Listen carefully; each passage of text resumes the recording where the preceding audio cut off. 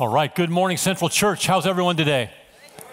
Awesome. Hey, if you're watching us online this morning, we are so glad you're joining us wherever you are. If you're at home, on vacation, if you're out in the concourse, on the couches, we're glad you're joining us as well. And those of you that are here live, as Neil mentioned, we are kicking off our fall life group curriculum, which the topic is the Holy Spirit. And again, if you are not in a life group, I strongly encourage you to find a group and for the next 6 weeks, study this topic of the Holy Spirit. If you have a Bible this morning, please open it to the book of Acts, chapter 19. Acts chapter 19. If you find the Gospels, Matthew, Mark, Luke, John, Acts is the very next book. It's the history book of the New Testament. Let's pray. Lord, thank you for the promise that when we gather together in the name of Jesus, that you are there among us. Thank you for your presence here, Holy Spirit.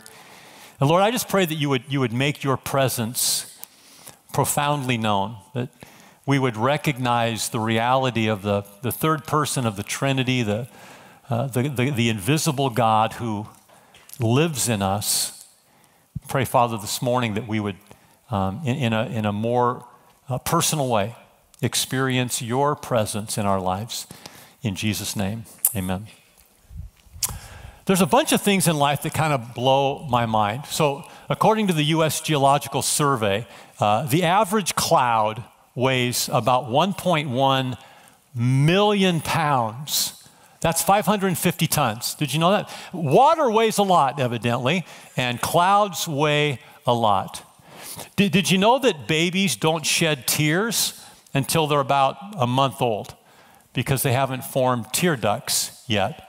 So they're not actually crying, they're just screaming that first month of their existence. Did you know that if you pinch your nostrils closed, you can't hum? You can't hum. Well, go ahead and try it. You can't hum while you're pinching your nostrils closed. Right? All of these mind-boggling facts. You know what blows my mind more than any of those things? That God decided that every Christian would become the building that he would put his presence in. Like, if that doesn't blow your mind, that your body, God determined as a Christian, your body would be the place that he places his presence, the very building in which he lives. So in the Old Testament, God put his presence in the tabernacle and the temple building. It was a physical building where God lived. In the New Testament, it says that every Christian is the tabernacle or the temple or the building where God dwells. Now, if God chose to put his presence inside of you, don't you think you'd know it? Like if the living presence of God was placed in your body, wouldn't you recognize that? And yet I encounter lots of people that attend church that lack both an awareness of the Spirit's presence and an evidence of the Spirit's activity in life. Paul, the apostle, encountered people like that.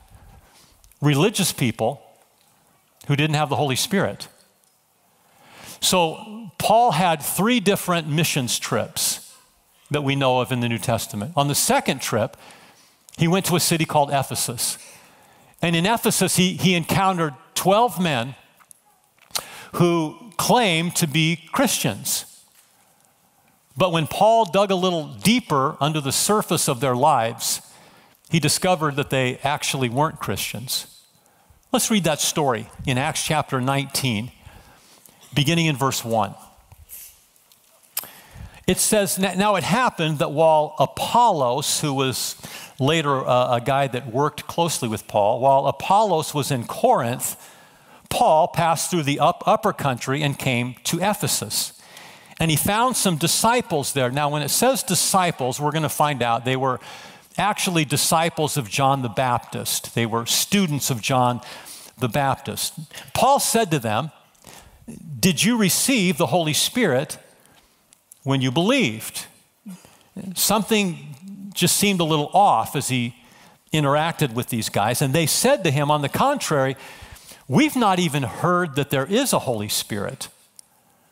Well, if you've never heard or known that there's a Holy Spirit, you probably don't have the Holy Spirit. Because remember, we said if God chose to put his presence inside of you, you'd probably know it.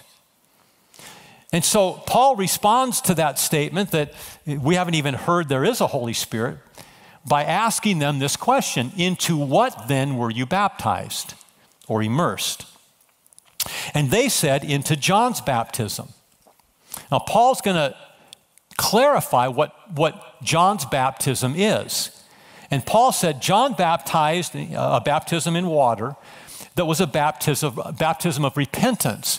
If you remember, John was out in the Judean wilderness in the Jordan River and calling people to repent of their sin in preparation for the Messiah who was going to come. So he was challenging people to change their lives. You know, don't cheat people. Don't lie anymore. Get your life right because God is coming. So it was a baptism of repentance, believing in the one who was going to come after John, that is, in Jesus. And so it says, when those 12 men heard this, they were baptized again in water in the name of the Lord Jesus. And when Paul laid his hands upon them, the Holy Spirit came on them, and they began speaking with tongues and prophesying, and there were about 12 of them in all. So notice that when the Holy Spirit comes on them, there's an evidence, there's an outward evidence, there are signs that the Holy Spirit had come into their life. Now, tongues and prophecy isn't the only evidence of a Spirit-filled life. We're going to talk about that in a second. So they received the Holy Spirit. And so as we read that story, how do we know that they weren't Christians? Well, two pretty easy reasons on the surface. The first is that they'd never put their faith in Jesus Christ. We know that because Paul chose to baptize them again. We don't have any record in the New Testament where anybody got baptized twice. But Paul recognized they had not been baptized into Christ. They had not immersed themselves in faith in Christ. So he baptizes them again. The second reason we know, other than the fact that they hadn't put their trust in Christ, is that they didn't have the Holy Spirit. And you cannot be saved, you cannot be a Christian unless you have the Holy Spirit. Thomas Oden says this: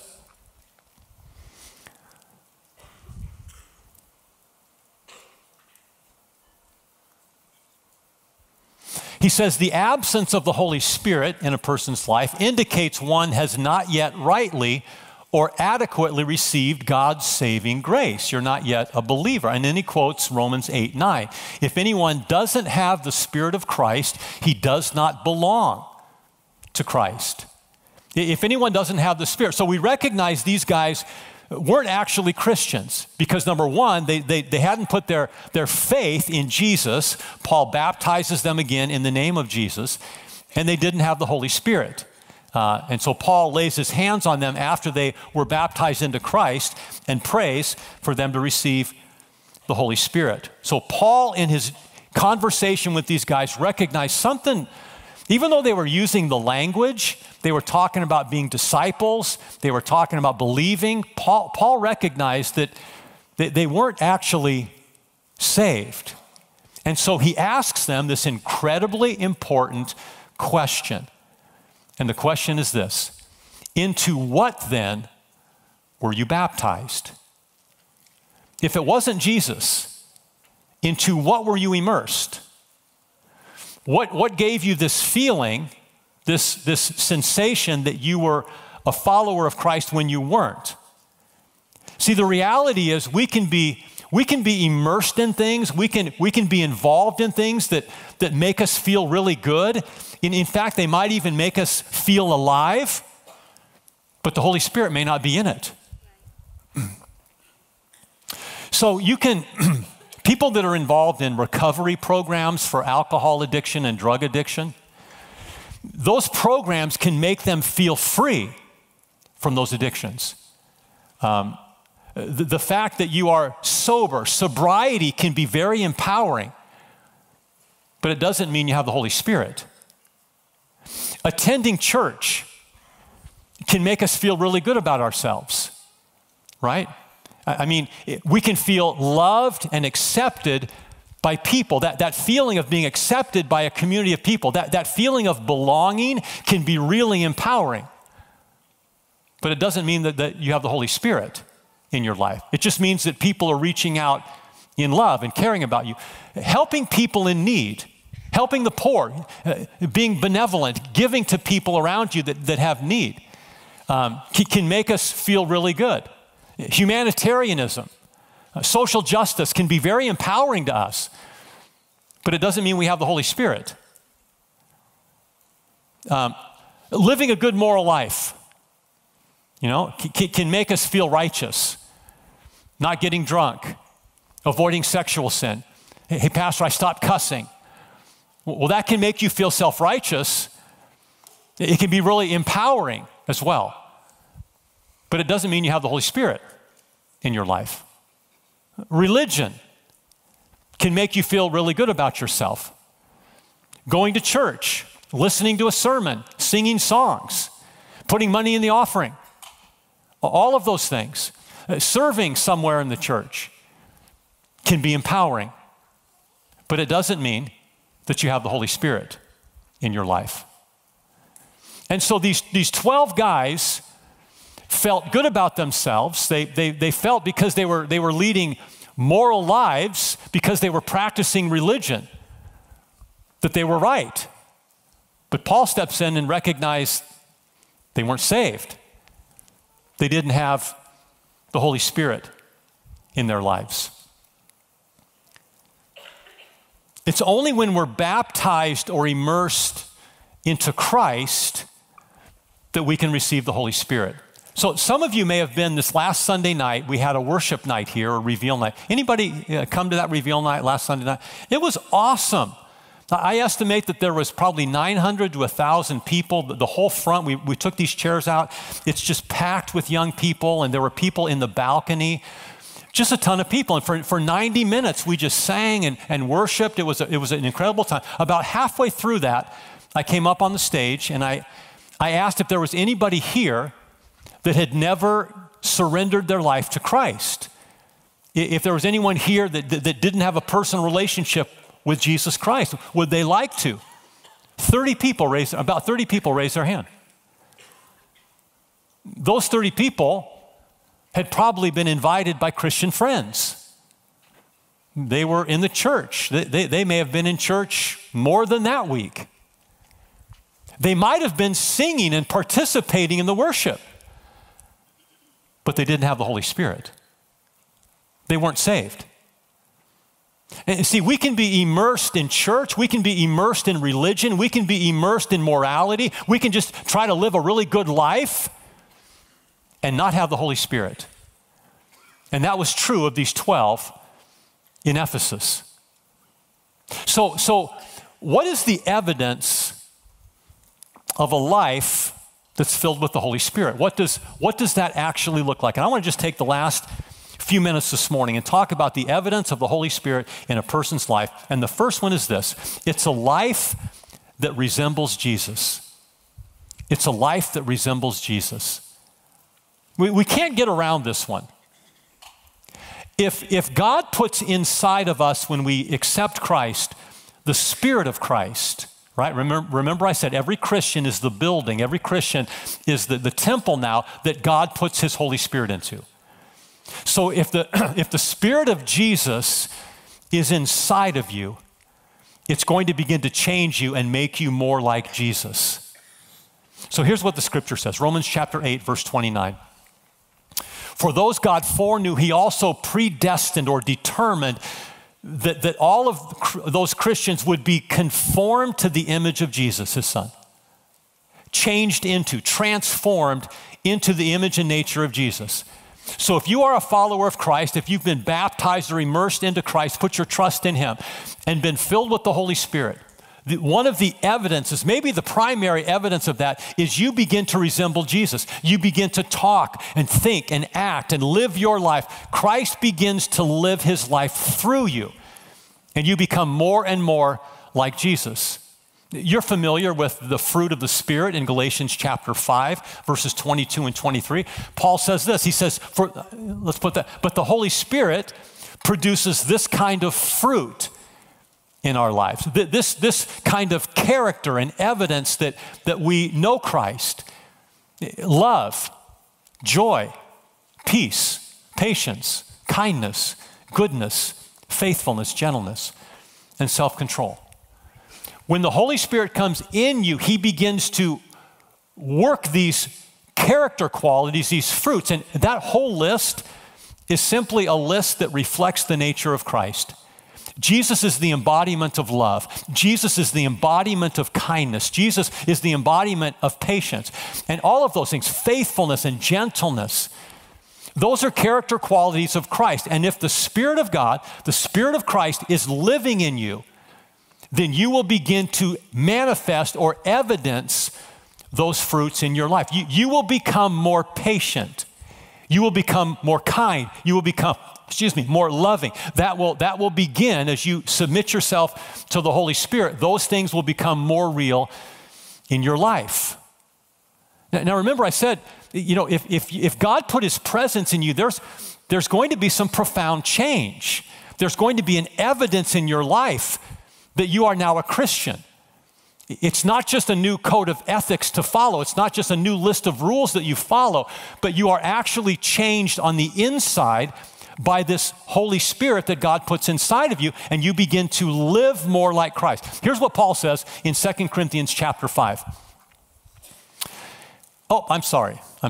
This is I love this quote by Francis Chan, who's a Christian pastor, a Christian teacher. He says this may be a silly illustration, but if I told you I had an encounter with God where he entered my body and gave me a supernatural ability to play basketball, this is why I love this quote by Francis Chan, right there. And there's nothing silly ever about basketball. He says, if God entered my body and gave me a supernatural ability to play basketball, wouldn't you expect to see an amazing improvement in my jump shot, my defense, and my speed on the court? After all, this is God we're talking about. And if you saw no change in my athleticism, wouldn't you question the validity of my encounter? And I would suggest if we over a period of time aren't seeing any change in your character, where you begin to resemble and reflect the nature of Jesus, doesn't that come into question? See, the purpose that God has for your life, if you're a Christian, when he gives you the Holy Spirit, is that you become more and more like Jesus.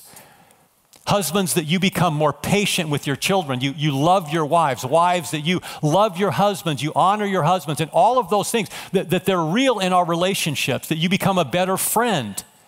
You become a better teacher. You become a better coach because you are being changed on the inside of your life.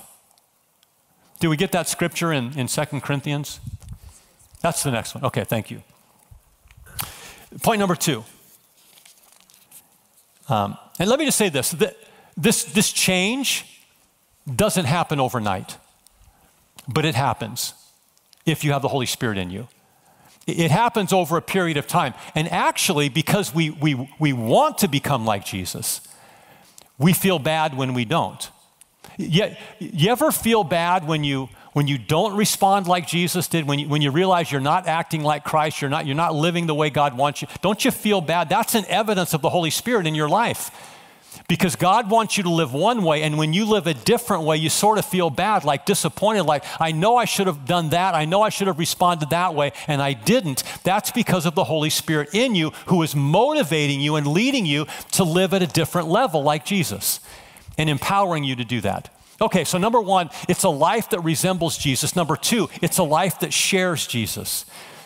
It's a life that shares Jesus. Now, have you noticed how if anything impacts our life in a significant way, we tell other people about it? You notice that? Anything that significantly changes or affects your life, you tell people about that. So you discover this new diet, and you shed 30 pounds, right? And you're feeling awesome. You're looking good. You're feeling good. You're not going to keep that to yourself. You're going to be telling folks, hey, I'm on this new diet.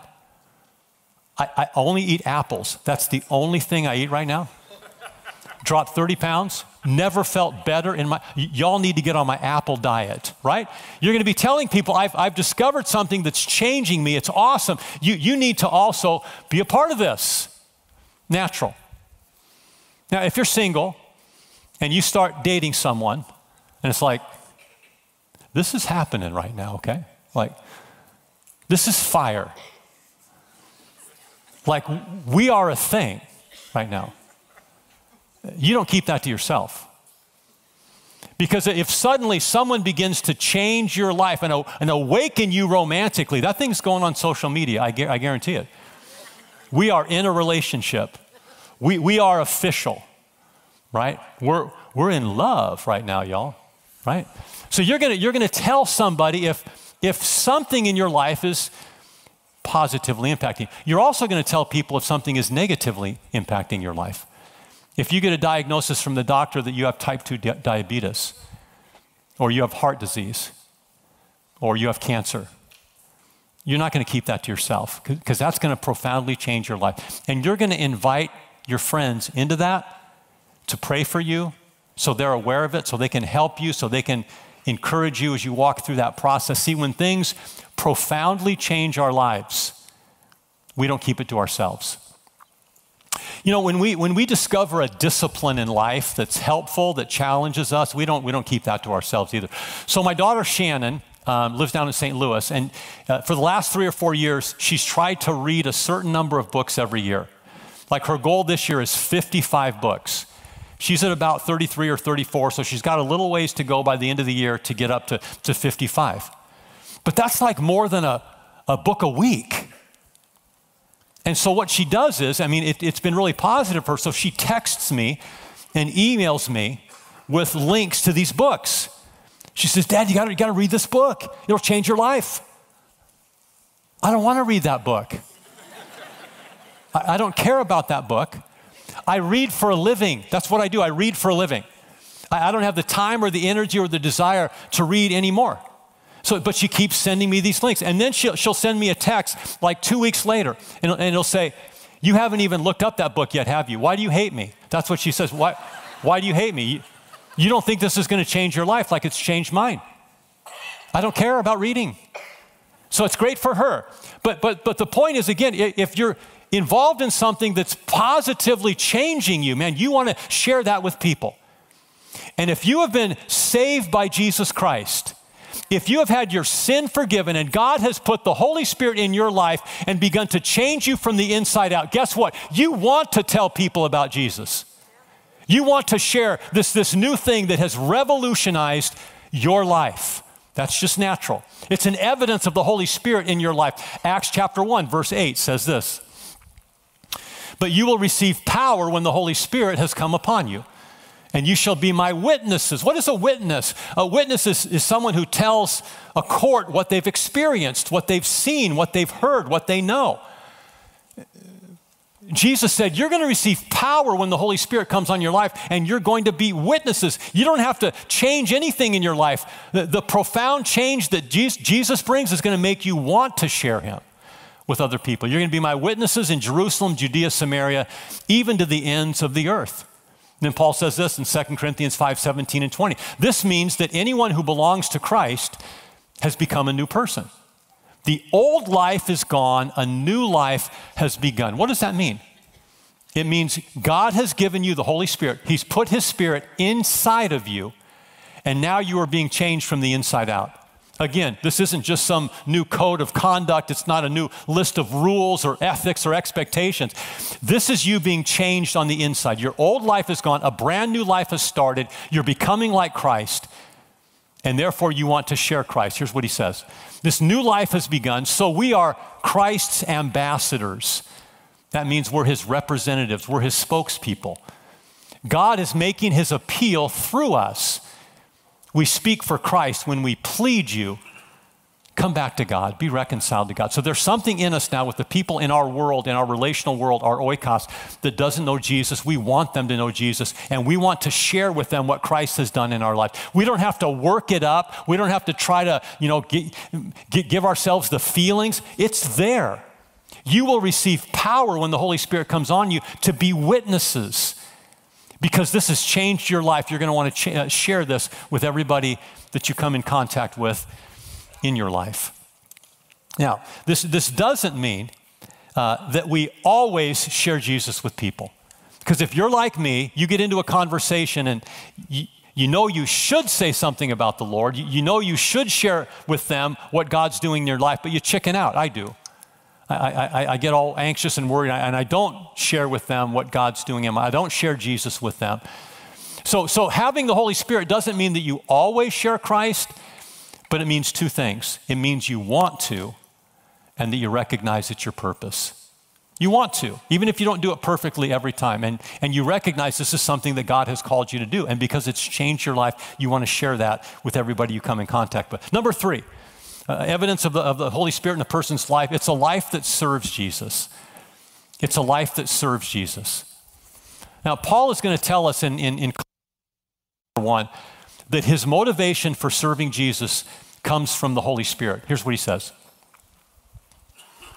We proclaim Christ, admonishing every person and teaching every person with all wisdom, so that we may present every person mature in Christ. So Paul saw his calling and his purpose in God to teach, to preach, to counsel, to pray for people, to help them come into full maturity in Jesus. But he goes on and he says, for this purpose I labor or I work, striving according to his what? God's power, which works mightily within me. Paul's motivation for serving God came from within. Man, he wanted to do everything he could to extend God's kingdom. He wanted to serve God. And so my question for you is, if you're a Christian, if the Holy Spirit's working in your life, where are you serving Christ?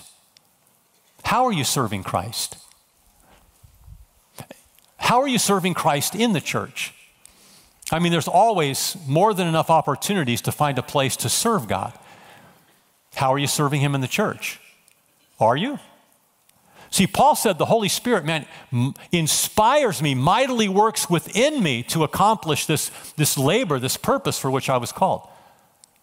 Are you serving in the church? Are you serving outside the church? What is the outlet for the Holy Spirit's desire for you to serve? Again, this is an evidence of the Holy Spirit's presence. Not just that we begin to resemble Jesus, not just that we begin to share Jesus, but we serve him. Remember, Jesus said in Mark chapter 10, verses 44 and 45, even the Son of Man did not come to be served, but to serve and to give his life as a ransom for many. If Jesus Christ, the greatest servant ever, lives inside of you, guess what your life's going to look like? You're going to want to serve. It's just natural. It's natural in the Holy Spirit. One of the evidences of God's presence in a person's life is they begin to serve Christ. They find places to serve the King. And the last thing is this is a life that worships Jesus. Not just a life that resembles Jesus, not just a life that shares Jesus, not just a life that serves Jesus, but a life that worships Jesus. Here's what Paul said about this in Ephesians chapter 5, verses 18 and 19. Paul says, don't be drunk with wine, because that will ruin your life. Now, that phrase, will ruin your life, in the Greek literally means it leads to excess. It leads you, when you're drunk, it leads you to be excessive. You say more than you want to say. Come on, somebody. You eat more than you want to eat. And you probably may venture into sexual things beyond where you want to go. Because it loosens your moral boundaries in life. Alcohol leads to excess. Paul says, don't get drunk with wine, and then he makes this comparison. But instead, be filled with the Holy Spirit, singing psalms and hymns and spiritual songs among yourselves and making music to the Lord in your hearts. Paul's making an interesting comparison. He says, don't come under the power or control of alcohol. That's going to lead to excessiveness and sin in life. Stay away from it. Now, I've been drunk before on alcohol. And when you're drunk, it leads you to do crazy stuff. stuff that you wouldn't ordinarily do. I remember waking up the next day going, like, what was I thinking? Well, that's the whole thing. I wasn't thinking. I was under the influence of something else that led me to say things and do things and act in a way that was out of character for me. I really didn't want to be that way. Have you ever heard the term liquid courage? Come on, someone. That's what it is. It's liquid courage. It gives you the courage to do things that you ordinarily wouldn't do in your life. Now, Paul makes this comparison between alcohol and the Holy Spirit. Don't get drunk with wine. Don't come under the influence and control and power of alcohol. Instead, come under the influence, control, and power of the Holy Spirit so that you start doing things in worship that are crazy. Things that you wouldn't ordinarily do. Now notice in that verse, there is no disclaimer for worship. There's no disclaimer. Don't get drunk with wine, be filled with the Spirit, singing to one another in psalms and hymns and spiritual songs, singing and making melody in your heart to the Lord, unless you don't have a good voice. In that case, you're off the hook. Did Paul say that? No. Unless you're standing next to someone it's kind of awkward and you don't want to really sing or do anything. You don't know how they're going to react. Or unless you invite someone to church and that's the week that they come and you don't want to be like all weird, right? Don't be all crazy.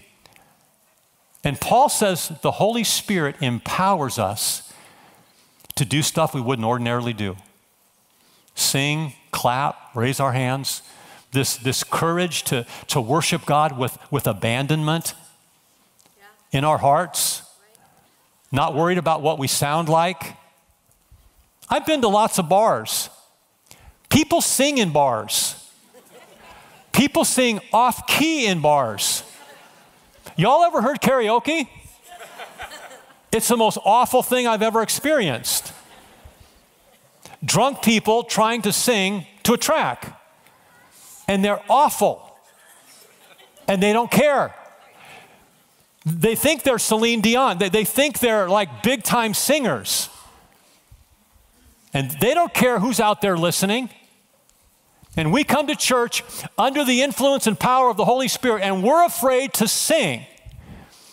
We're afraid to we're afraid what we might look like. Don't get drunk with wine. Be filled with the Spirit. Notice Paul says the outcome of the Spirit-filled life is a heart of worship. Singing, praising, just becomes natural. No matter what your voice is like, no matter who's around you, you get so intoxicated and inebriated with God's presence, it doesn't matter who's around. It's you and the Lord. And you're willing to sing. You don't have to sing louder than everyone. All right? You just need to sing. I don't know where you are today in your walk with God, your spiritual journey. Maybe you're like the 12.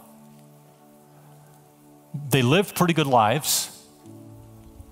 They probably attended synagogue. They practiced religious stuff. But Paul starts asking them, tell me about your relationship with the Lord. They never put their faith in Christ. Did you receive the Holy Spirit when you believed? I didn't even know there was a Holy Spirit. Is that you today? Pretty good person. You attend church. You're generous. But you've never surrendered your life to Christ. You've never been filled with the Holy Spirit. I'm one that's pretty convinced that when you are saved, when your sin is forgiven, and you're filled with the Holy Spirit, you know it. Paul says in Galatians, when we're saved and we have the Holy Spirit bears witness with our spirit that we're God's kids. Man, you know. If you don't know today, and you'd like to enter into a relationship with Christ, be filled with His Spirit, be changed from the inside out. Start resembling Jesus. Start sharing Jesus. Start serving Jesus, and in a greater way worship Jesus. I invite you right now to pray with me. At Central, we say a relationship with God is as easy as ABC. A, you got to admit that you've sinned. I've broken God's law. I've sinned morally, and that sin has separated me from God. B, Jesus came to save me from sin. He lived a sinless life. He was the only perfect sacrifice on the cross for humanity's sin because of his sinlessness. B, you have to believe that Jesus is God's Son, and you have to ask him to forgive your sin. And C, you have to commit to living your life for Christ as best you can with the power that he gives you. And maybe there's a D. Maybe the D is, Lord, I need your Holy Spirit to live this life that you're calling me to live. Everyone, would you bow your heads with me this morning? And if you've never done that, you've been around church and religious stuff, but like the 12, you never placed your personal faith in Christ. Never had your sin forgiven, never been filled with the Holy Spirit. Would you pray this with me? Jesus, I know that I'm a sinner. Just say this in your heart. I know I've sinned. I know that sin has separated me from you. And I know that, Lord, you were the Son of God, the perfect Son of God, who was lifted up on a cross to carry my sin. And Lord, this morning, I ask you to forgive me of my sin. Save me. Restore me to a relationship with God the Father. And now, Lord, fill me with the Holy Spirit. Give me the assurance, the evidence in my life that I'm your child. And Holy Spirit, I pray for all those around this auditorium right now that are praying that prayer, that Holy Spirit, you would seal their conversion. You'd seal their commitment by filling them to overflowing with your presence. We ask for this and believe for this in Christ's name. Amen. Would you stand with me this morning, church? And I'm guessing that 90% of you have already been baptized in the name of Jesus. You know the Lord. But what if you started this week? What if we started 6 weeks of looking at the Holy Spirit with a fresh empowering of the Spirit, a fresh outpouring of the Holy Spirit? What if we ask God, Jesus in Luke 11:13 said, if you who are evil know how to give good gifts to your children, how much more will your Father in heaven give the Holy Spirit to those who ask? What if as his children this morning, we just asked for a fresh empowering of his Spirit to live differently this week? If you want to, would you just lift your hands with me? You don't have to. But Lord, for those of us lifting our hands, we simply ask for a fresh filling of your power, a renewed reminder that you live in us, a greater awareness of the indwelling power of Christ inside of us. That, Lord, as we walk through this week, we'd find greater patience. As we walk through this week, we'd find greater love for our spouse. As we walk through this week, we'd be kinder. As we walk through this week, we'd share the love of Christ. As we walk through this week, we would be more bold in sharing Jesus with others. As we walk through this week, people would see Christ in us in a greater way. Come, Holy Spirit, fall afresh upon your people. Empower us to be conformed into the nature of the Lord Jesus Christ. And we pray all these things in Christ's name. And everybody said, amen. Hey friends, if you need prayer this morning for anything, maybe you want prayer just for a greater release of God's Spirit, just come on up. We're going to have some folks up here to pray for any need that you have. Man, have a great week. God bless you.